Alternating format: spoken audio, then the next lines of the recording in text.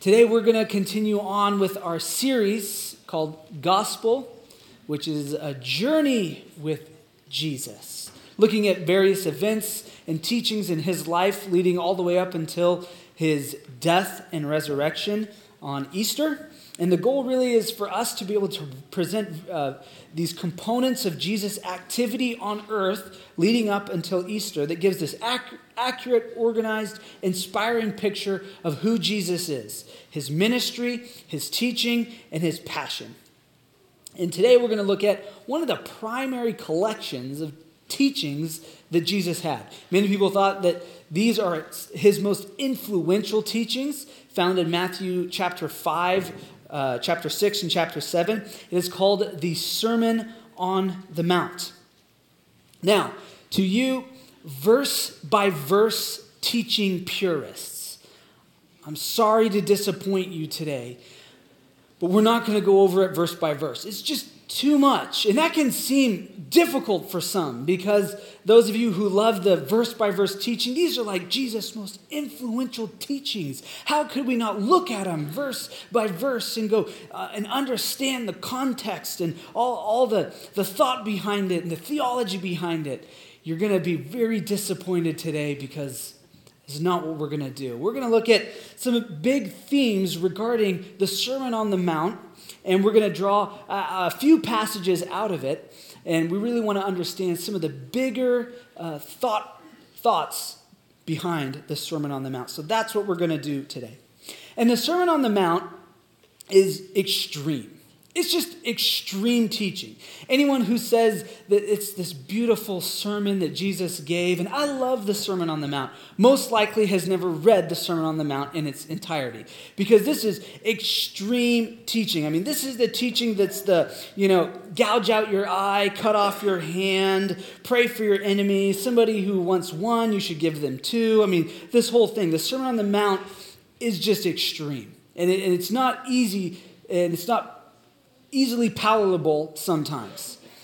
And really what the Sermon on the Mount is it's the value system in which God operates.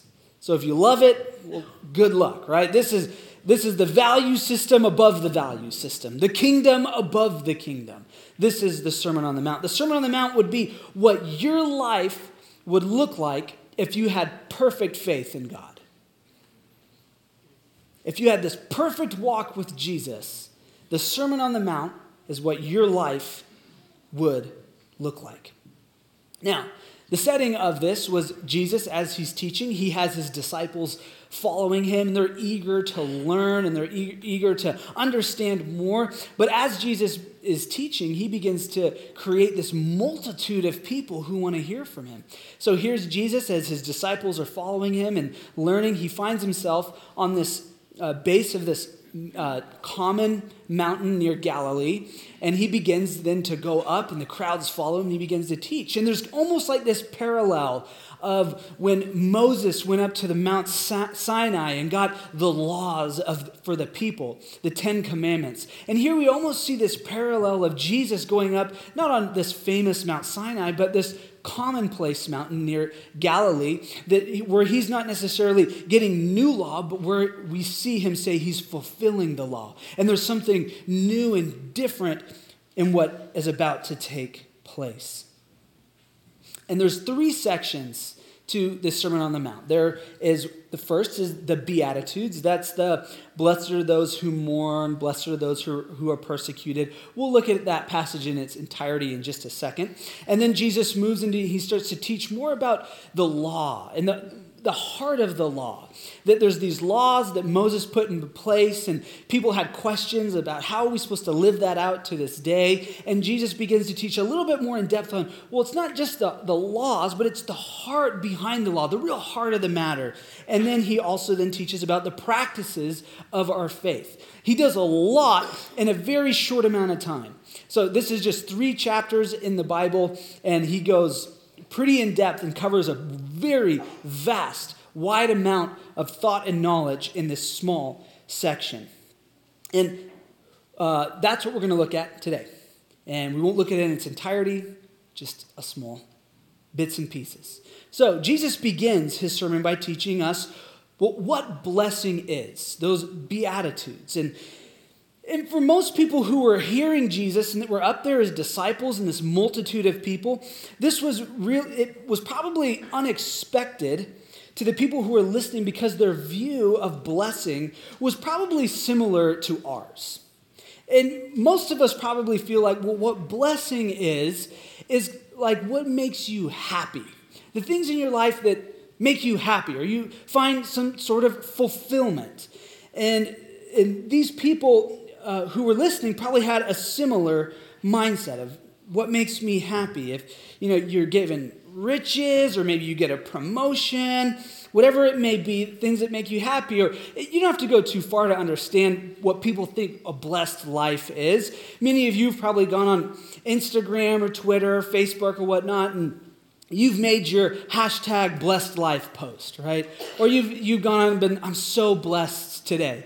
And then you can go you can look all those hashtags up, right? But if you go and look up hashtag so blessed, hashtag blessed life, or living the blessed life, you can see in general what people feel like blessing is. So I did a little bit of the research for you, and I've just found out probably posts that maybe you've made before yourself, and that's okay.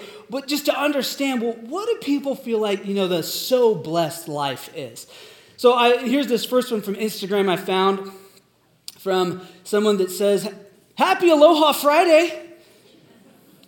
Hashtag beautiful day. Hashtag so blessed. And can't you just hear the words of Jesus on this mountain that says, Blessed are those who find themselves on a Hawaiian beach on a Friday afternoon with a margarita in hand. So blessed. Here's another one I found, a little more simple. Found this beautiful white feather today. So blessed. So blessed to find this white feather. Now, I scrolled over to Twitter just to see, what are some, one-liners people were just tweeting in Twitter and just kind of seeing their thoughts. Here's this first one I found under the hashtag so blessed. When you get an A on a test you didn't study for. So blessed. Just feel so blessed about that. Can't you just picture Jesus on the mountain? Blessed are those who take very little aspiration in their studies, yet still get your A. Here's another one I found. Hashtag so blessed when you get both eyes eyeliner right on the first try. Ladies, come on. We know that's living the blessed life, right? Here's one more. When there's still a bit of pizza left when you get home. Hashtag so blessed. You know what I'm talking about, high school student or college student. When mom and dad, they left 2 pieces of Papa Murphy's pizza left in the fridge and it didn't get eaten by the time you got home from school. Ooh, that's the blessed life right there. Can't you just picture Jesus? Blessed are those who find an extra slice of Papa Murphy's pizza. Living the blessed life. Now, most likely, you've made a post like this, whether it be when you were on your, Caribbean getaway, or when you were out in the wilderness, or whatever it may be, or that you found yourself at a nice restaurant and you took a picture of your food and you said, hashtag, living the blessed life.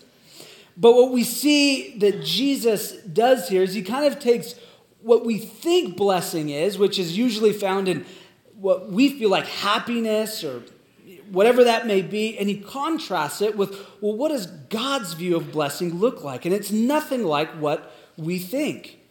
When some of these difficult things happen in life, well, God is still at work in the midst of them. So this is what Jesus says as he begins the Sermon on the Mountain, chapter 5, verses 3. He said, Blessed are the poor in spirit, for theirs is the kingdom of heaven. Blessed are those who mourn, for they shall be comforted. Blessed are the meek, for they shall inherit the earth. Blessed are those who hunger and thirst for righteousness, for they shall be satisfied. Blessed are the merciful, for they shall receive mercy. Blessed are the pure in heart, for they shall see God. Blessed are those who are persecuted for righteousness' sake, for theirs is the kingdom of heaven. Jesus does not call his people to follow him with this premise of unbounded wealth or perfect health. He does promise blessing, but sometimes they will be experienced in the midst of pain, in the midst of rejection, or in the midst of loss. Really, to be blessed in the sense that Jesus is talking about isn't to be on the beach or to have the extra slice of pizza, but to be blessed means to be able to relate to God in a particular way. To relate to God around mourning, or to being meek, or hungering and thirsting for righteousness. Blessed are the people who are merciful, pure in heart, as we relate to God. Now, what does this exactly look like in today? Well, think of you have two people. They work at different jobs. Person one has worked at a job for 20 years. Person two has worked at a job for about the same time, 20 years. Or 5 years, doesn't really matter. And this person is up for promotion. They've worked hard. They've tried to do the right things. And they get the promotion. It comes with a big raise, and then they post on Instagram later that night that they're out at, Twigs having a celebration dinner, living the blessed life. So blessed. And then you have person number two, has worked hard, always tried to do the right thing, lived a good and holy life, yet someone else at the same business undercut them. Sold them short, lied about them, whatever it may be, and they got the promotion instead of this person. Well, now is that person all of a sudden there's no blessing found there? Or does what Jesus say is that even in the midst of rejection or pain, those who mourn, those who are pure in heart, those who try and seek righteousness, well, there's still blessing found in that. Yet the outcome, it just may be different from what we expected. This person's outcome sure was, the sappy Instagram post and a pay raise, but the person over here, those who continue to follow Jesus and find blessing in the midst of that, what do they find? What they find and what they experience is comfort, satisfaction, mercy, and what Jesus says ultimately, they experience the kingdom of God. Well, what about a mom who, tries and struggles all day long with the kids, and, on one day they do every technique under the sun, right? They're using their love and their logic, and they're using this and that, and whatever, all the baby wise stuff, whatever it may be, and just the day goes terribly. It's just a horrible day. Hashtag not blessed, right? But then the same mom on another day, they do the same thing, yet the kids are just a wonderful joy and treat. Moms, you know exactly what I'm talking about. That one day you can feel like you're not blessed at all, yet the very next day you didn't do anything different, but your kids were amazing that day, and you just feel like you're living the blessed mom life. But what Jesus says that those who seek righteousness and have the pure heart, and those who are blessed, that have mercy, there's still blessing found in the midst of those times. What about the student who's trying to reach their campus? You're trying to reach your high school or your college campus with your faith in Jesus. Yet what you find on the other side of, let's say, a year being semi-difficult in that, is you find none or few friends in the midst of it. And you just wonder, there's no way this is where blessing is found. That I'm trying to do everything I am to reach my campus, yet where I find myself is with very few people who want to be around me. Is there really blessing in that? And what Jesus says is, those who are persecuted for righteousness, theirs is the kingdom of heaven. There is a blessed life to be had, that there is comfort and satisfaction, and there is mercy, and there is the kingdom of heaven, even in the midst of difficult times. Blessing is found not necessarily in the good things we experience in life, but blessing is found when we follow Jesus. Blessing is setting aside our world's value system and striving for God's value system of our world. So what do you find in that? That's the comfort and satisfaction and mercy. his view of blessing is strikingly different.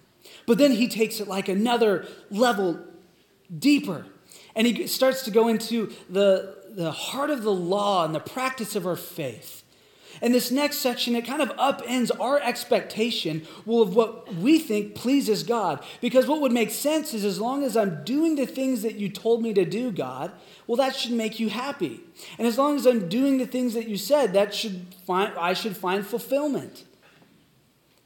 And the expectations that we set of following these rules, and there's a lot of these rules, what Jesus says here is he says, don't think that I've come to abolish the law of the prophets. I haven't come to just say that all of that is gone and it's just this free-flowing life now, that you kind of just do what you want and grace abounds, cool, man.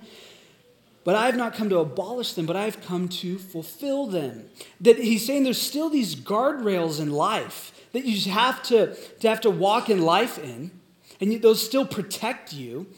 Yet at the same time, where what made you right in the eyes of God, which was following all these laws, I have come to fulfill that. And what Moses put in place and the other prophets have put in place, I've come to fulfill that. That now what makes you right in the eyes of God is having and following me, Jesus Christ, having a relationship with me. I've come to fulfill those. Yet I haven't abolished them. The guardrails are still there. So here comes Jesus on a few really key issues that it's not just about the behavior, but it's the matter of the heart. It's not just about checking the box and making sure you're doing the right thing or having like a good picture understanding of the right thing, but he begins to get at something a little bit deeper, which is our heart.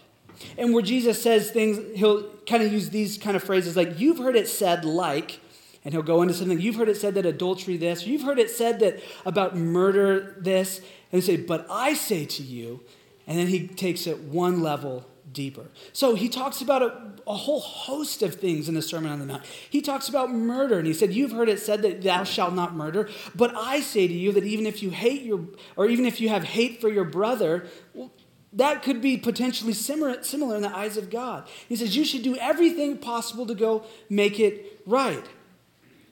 He tells us we should be the light of the world. He talks about divorce and adultery and oaths and retaliation, where he says, you've heard it said that an eye for an eye and a tooth for a tooth, but what I tell you is you should turn the other cheek. Maybe you've heard that one before. And he talks about giving to the needy, that you shouldn't do it in a way that draws attention to you. You should give to the needy secretly, that it's not about you, it's about just giving, being open-handed, And then he talks about the golden rule, that do unto others as you would want others to do unto you. He talks about worry and anxiousness. And Olivia covered that just a few weeks ago on how we should, what worry looks like, the whole Hakuna Matata thing that she talked about. And he goes into all these various other sections of judging others and all this stuff. And we can't cover everything because it's too much. But we have to understand what Jesus is talking about. He cares more about our heart than understanding just the letter of the law. It's much more about where's your heart at in the midst of this. Where's your heart at in the midst of when we talk about giving? Where's your heart at in the midst of when we talk about anger? Where's your heart at when we talk about loving others? He cares much more about the heart. And I'm going to read you one section that maybe for American culture, it's one of the most striking and most difficult to swallow or palate. And I don't do this to call one person out or anything, but just to understand the extreme nature of what Jesus is talking about. And understanding what Jesus wants not only for us to look at the law, but he wants us to look at our heart. So here's all these people, the multitudes of people that are there, and Jesus' disciples, and I'm sure that they have questions galore, and Jesus is just talking, and it's like, blowing their mind. And so here's where he says in Matthew 5, verse 27. He says, you have heard it said that you shall not commit adultery. But I tell you that anyone who looks at a woman lustfully has already committed adultery with her in his heart. Wait, what were you saying? If your right eye causes you to stumble, well, gouge it out and throw it away. It is better for you to lose one part of your body than for the whole part to be thrown into hell. Okay, Jesus, wait, now you're talking about hell? And then he goes on. He says, and if your right hand causes you to stumble, cut it off and throw it away. It is better for you to lose one part of your body than for the whole part to go into hell. Okay, now you're talking about hell twice. And it has been said, anyone who divorces his wife must give her a certificate of divorce. But I tell you that anyone who divorces his wife, except for sexual immorality, makes her a victim of adultery, and anyone who marries a divorced woman commits adultery. Hold on, Jesus, I don't think you understand what divorce is. Again, you have heard it said that it was said to the people long ago, do not break your oath, but fulfill the Lord's vows, and made it, and something about a footstool, and okay, somehow I've lost. I've got lost here. I've lost two of my body parts. Half of me is going to hell. I'm an adulterer for some reason because of something I did and something about an oath. I don't think I can be a Christian. Like, this is way above me. Now, we could go into detail about all this and all the stuff that he said, but you know what? I only have about 8 to 10 minutes left, and you don't want to go into that. I don't want to go into that. It's too, it's hard, difficult for you. It's difficult for me. But what we can do is we can draw maybe one or two things out of it. First thing is this. Again, it's about the heart. In essence, well, God's view of lust isn't that different than his view of adultery. It's really about the heart. God's view of lust really isn't that much different than his view of adultery. And then the second thing is that it's really, really, really hard to have a valid reason for divorce. Jesus sets the bar really high, and the Pharisees and disciples, they all wonder about this, and they come back to Jesus later, and you see this in Matthew 19, where they go, hey, we had some follow-up questions about some stuff, this was kind of intense. Tell us again about the whole marriage and divorce thing, and so Jesus goes in, you should go read this out of Matthew 19, it's just fascinating. And he begins to tell them about the oneness, and what God has joined together, let no man separate. Maybe you've heard that before in wedding vows or something, like let no man separate. And essentially what Jesus begins to explain and tell them is you can't un-one something. You can't take your scrambled eggs and then put it back into two eggs. Like it's really hard and it's really difficult. And he goes about this with the Pharisees, and they're saying, wait, but I thought Moses said that you could give a certificate of divorce. And then Jesus says, well, that's what Moses did because of the hardness of your heart. He just permitted it to happen. He didn't say that it should be happening. And so then he goes into this and he gives this explanation, and then this is what the disciples do. They leave, and this is what they say in chapter 19 of Matthew. They go, it would be better for a man not to get married in that case. And Jesus goes and just kind of moves on and walks away.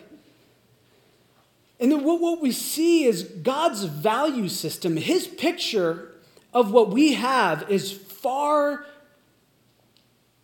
higher, or maybe a better word would be deeper than what we said.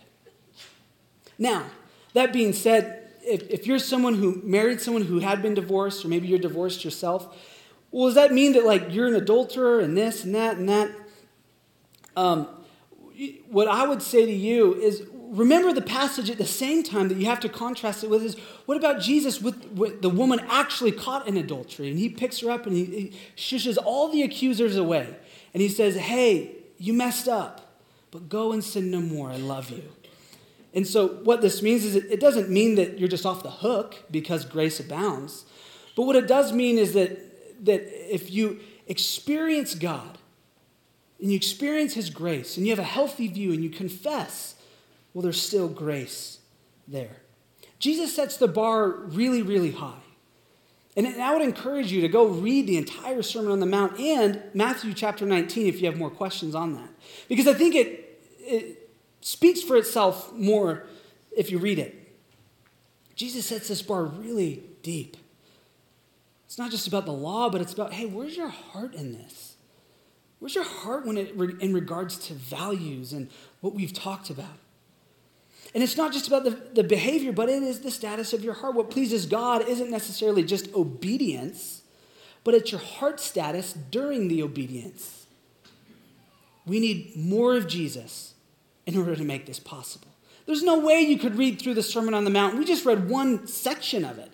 And that enough was like, oh my gosh, like, woo, is church over yet? We read one section of it. And you could read the entire thing, and every point along the way, you'd be like, oh, goodness.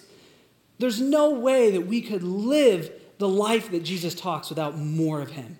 You just have to have more of Jesus. Without Jesus, the Sermon on the Mount is not possible. So a great question for you is, well, where's your heart today? Where's your heart today regarding many of these various issues, about murder and anger and lust and adultery and divorce and marriage and giving to the needy and this, all these various, where's your heart today in those? Jesus cares deeply about that. And we need more of him if we're going to make that possible.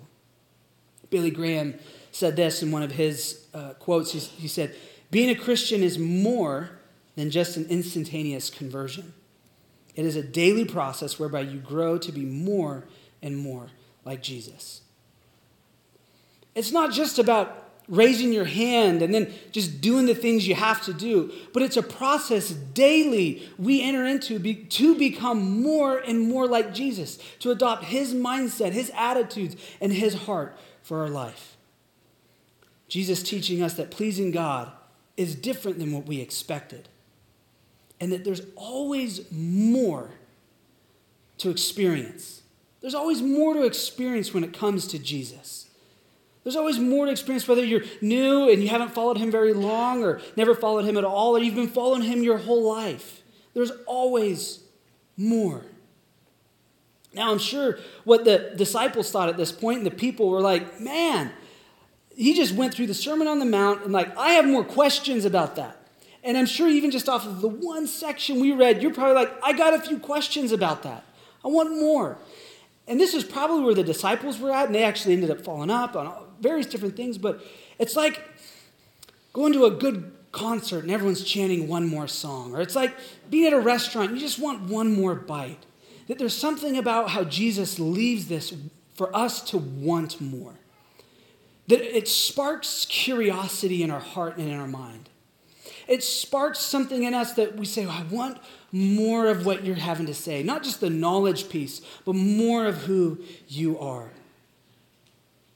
And I believe that we are all leaders and influencers somewhere in our lives, whether that be at home, at work, at school, in the hobbies. And along with that, I believe that what Jesus has to say will greatly increase influence where we're impacting people if we embrace what Jesus said, live it out, and confess where we went wrong, and then ask for more. And I pray that by you seeking more of Jesus, you'll find your mission, your slice of the greater pie. That is God's great plan of redemption and where you fit in with that. Where you will greatly impact the world, not just for yourself, but for the sake of the gospel. So, I got one homework assignment for you. And I really want you to do this. And what you're going to have to do is you're going to have to get out your pen and paper if you have it, or your phone. I'm giving you permission to do that. Get your phone out. Here's your one homework assignment. I want you to write this down. One is to read Matthew 5, 6, and 7. Read the whole Sermon on the Mount. Don't just blaze through it really quickly because you'll miss a lot of stuff in there if you just read through it quickly. Read through the Sermon on the Mount. It won't take you more than 5 or 10 minutes. And write down these 3 words. Embrace, confess, and ask. Embrace, confess, and ask. And as you read through the Sermon on the Mount, what I would ask you to do is to embrace Jesus. Embrace the teachings of Jesus. Embrace what he says, the guardrails he sets up. Embrace the various difficulties that he talks about in our lives and in culture and the standards that he sets. Embrace it. Don't just fluff it off and say, that was 2,000 years ago. That's not for today. We know that Jesus is the same today, yesterday, today, and forever, and that the Word of God is living and active for today. Embrace his teaching. And as you embrace his teaching, as you read through it, there's going to be things, even like the one passage we looked at today regarding marriage, that's going to potentially convict you. And others as well, around anger and giving, all this stuff. As you embrace his teaching, would you confess where you know you've messed up. That's all you really can do, right? Because the bar that Jesus sets, it's unattainable without him. Confess your sin. Confess the areas where you have messed up. You can't experience grace for something without confessing it. And then lastly, ask for more. Ask for more of the grace of Jesus. Ask for more of him. Ask that you'd have more curiosity regarding your faith in Scripture. Ask for more of Jesus' faith and goodness in your life. Ask for more in that process. So let me leave you with these final words. And they're not my words, they're Jesus' words. This is how he ended the Sermon on the Mount. It's found in chapter 7, verse 24. He said, "Therefore, everyone who hears these words of mine and puts them into practice is like a wise man who builds his house on the rock. The rain came down and the streams rose, and the winds blew and beat against the house, yet it did not fall, because it had its foundation on the rock. But everyone who hears these words of mine and does not put them into practice is like a foolish man who builds his house on the sand. The rain came down, the streams rose, and the winds blew and beat against the house, and it fell with a great crash." Now, what I ask of you is the very thing that Jesus asked, is put it into practice. Embrace the teachings of Jesus. Confess where you need to and ask of more. And I believe that this holy, awesome book, the Bible, is where you will find more of Jesus. And I believe that as you read this and open it, and as you embrace the teachings that you see in it, and you just go, I'm going to take you at your word. I'm going to embrace these very things. And in the areas where I feel convicted, I'm going to confess. Because the Holy Spirit doesn't condemn us and tell us how wrong and bad you are. What the Holy Spirit does is it convicts us so that it would drive us in order to experience the grace of God. God just wants you to experience more of him. So as you feel convicted, we'll confess that so that you'll experience grace. And then begin to ask more. God, I want more of you. And I believe as you do that, daily, every day, not 5 days a week, every day, but start where you can, that will begin to build a foundation on your life. And over time, that foundation will be set as you seek more and more of Jesus. And you become more and more, like Reverend Graham said, it's a daily process becoming more and more like Christ. And as you do that, you'll experience more of him. And your heart will begin to align with the value system of God. Let's pray. Lord, we thank you for who you are. God, thank you for your goodness and your grace. God, thank you that what you call us to is something so much deeper than the world sets its standards to. God, I pray that we'd embrace your teaching. We wouldn't fluff it off. We wouldn't get in a prideful position to feel like it's not for me. Lord, but we would embrace what you have. We'd put it into practice. God, we'd confess in the areas of our life that whether ignorantly, just because we didn't know, or because it was selfishly, because we did know and we still did it wrong. God, that we'd confess. God, we'd experience your grace. And you'd inspire us to always ask for more. That there's more of you to be had today. We love you and we thank you. We pray this in your name. Amen.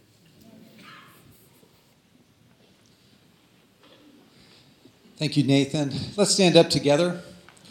Great words, great challenge from God's word to us to walk it out this week, to be reading Matthew 5 through 7, and let's look for Jesus there. Hey, if you're new or newer to the church, I'll be right over here underneath this monitor to meet with you for a few moments. And if you need prayer, our prayer team is right over on this side of the stage, ready to meet with you and pray with you. God bless you. Have a wonderful day.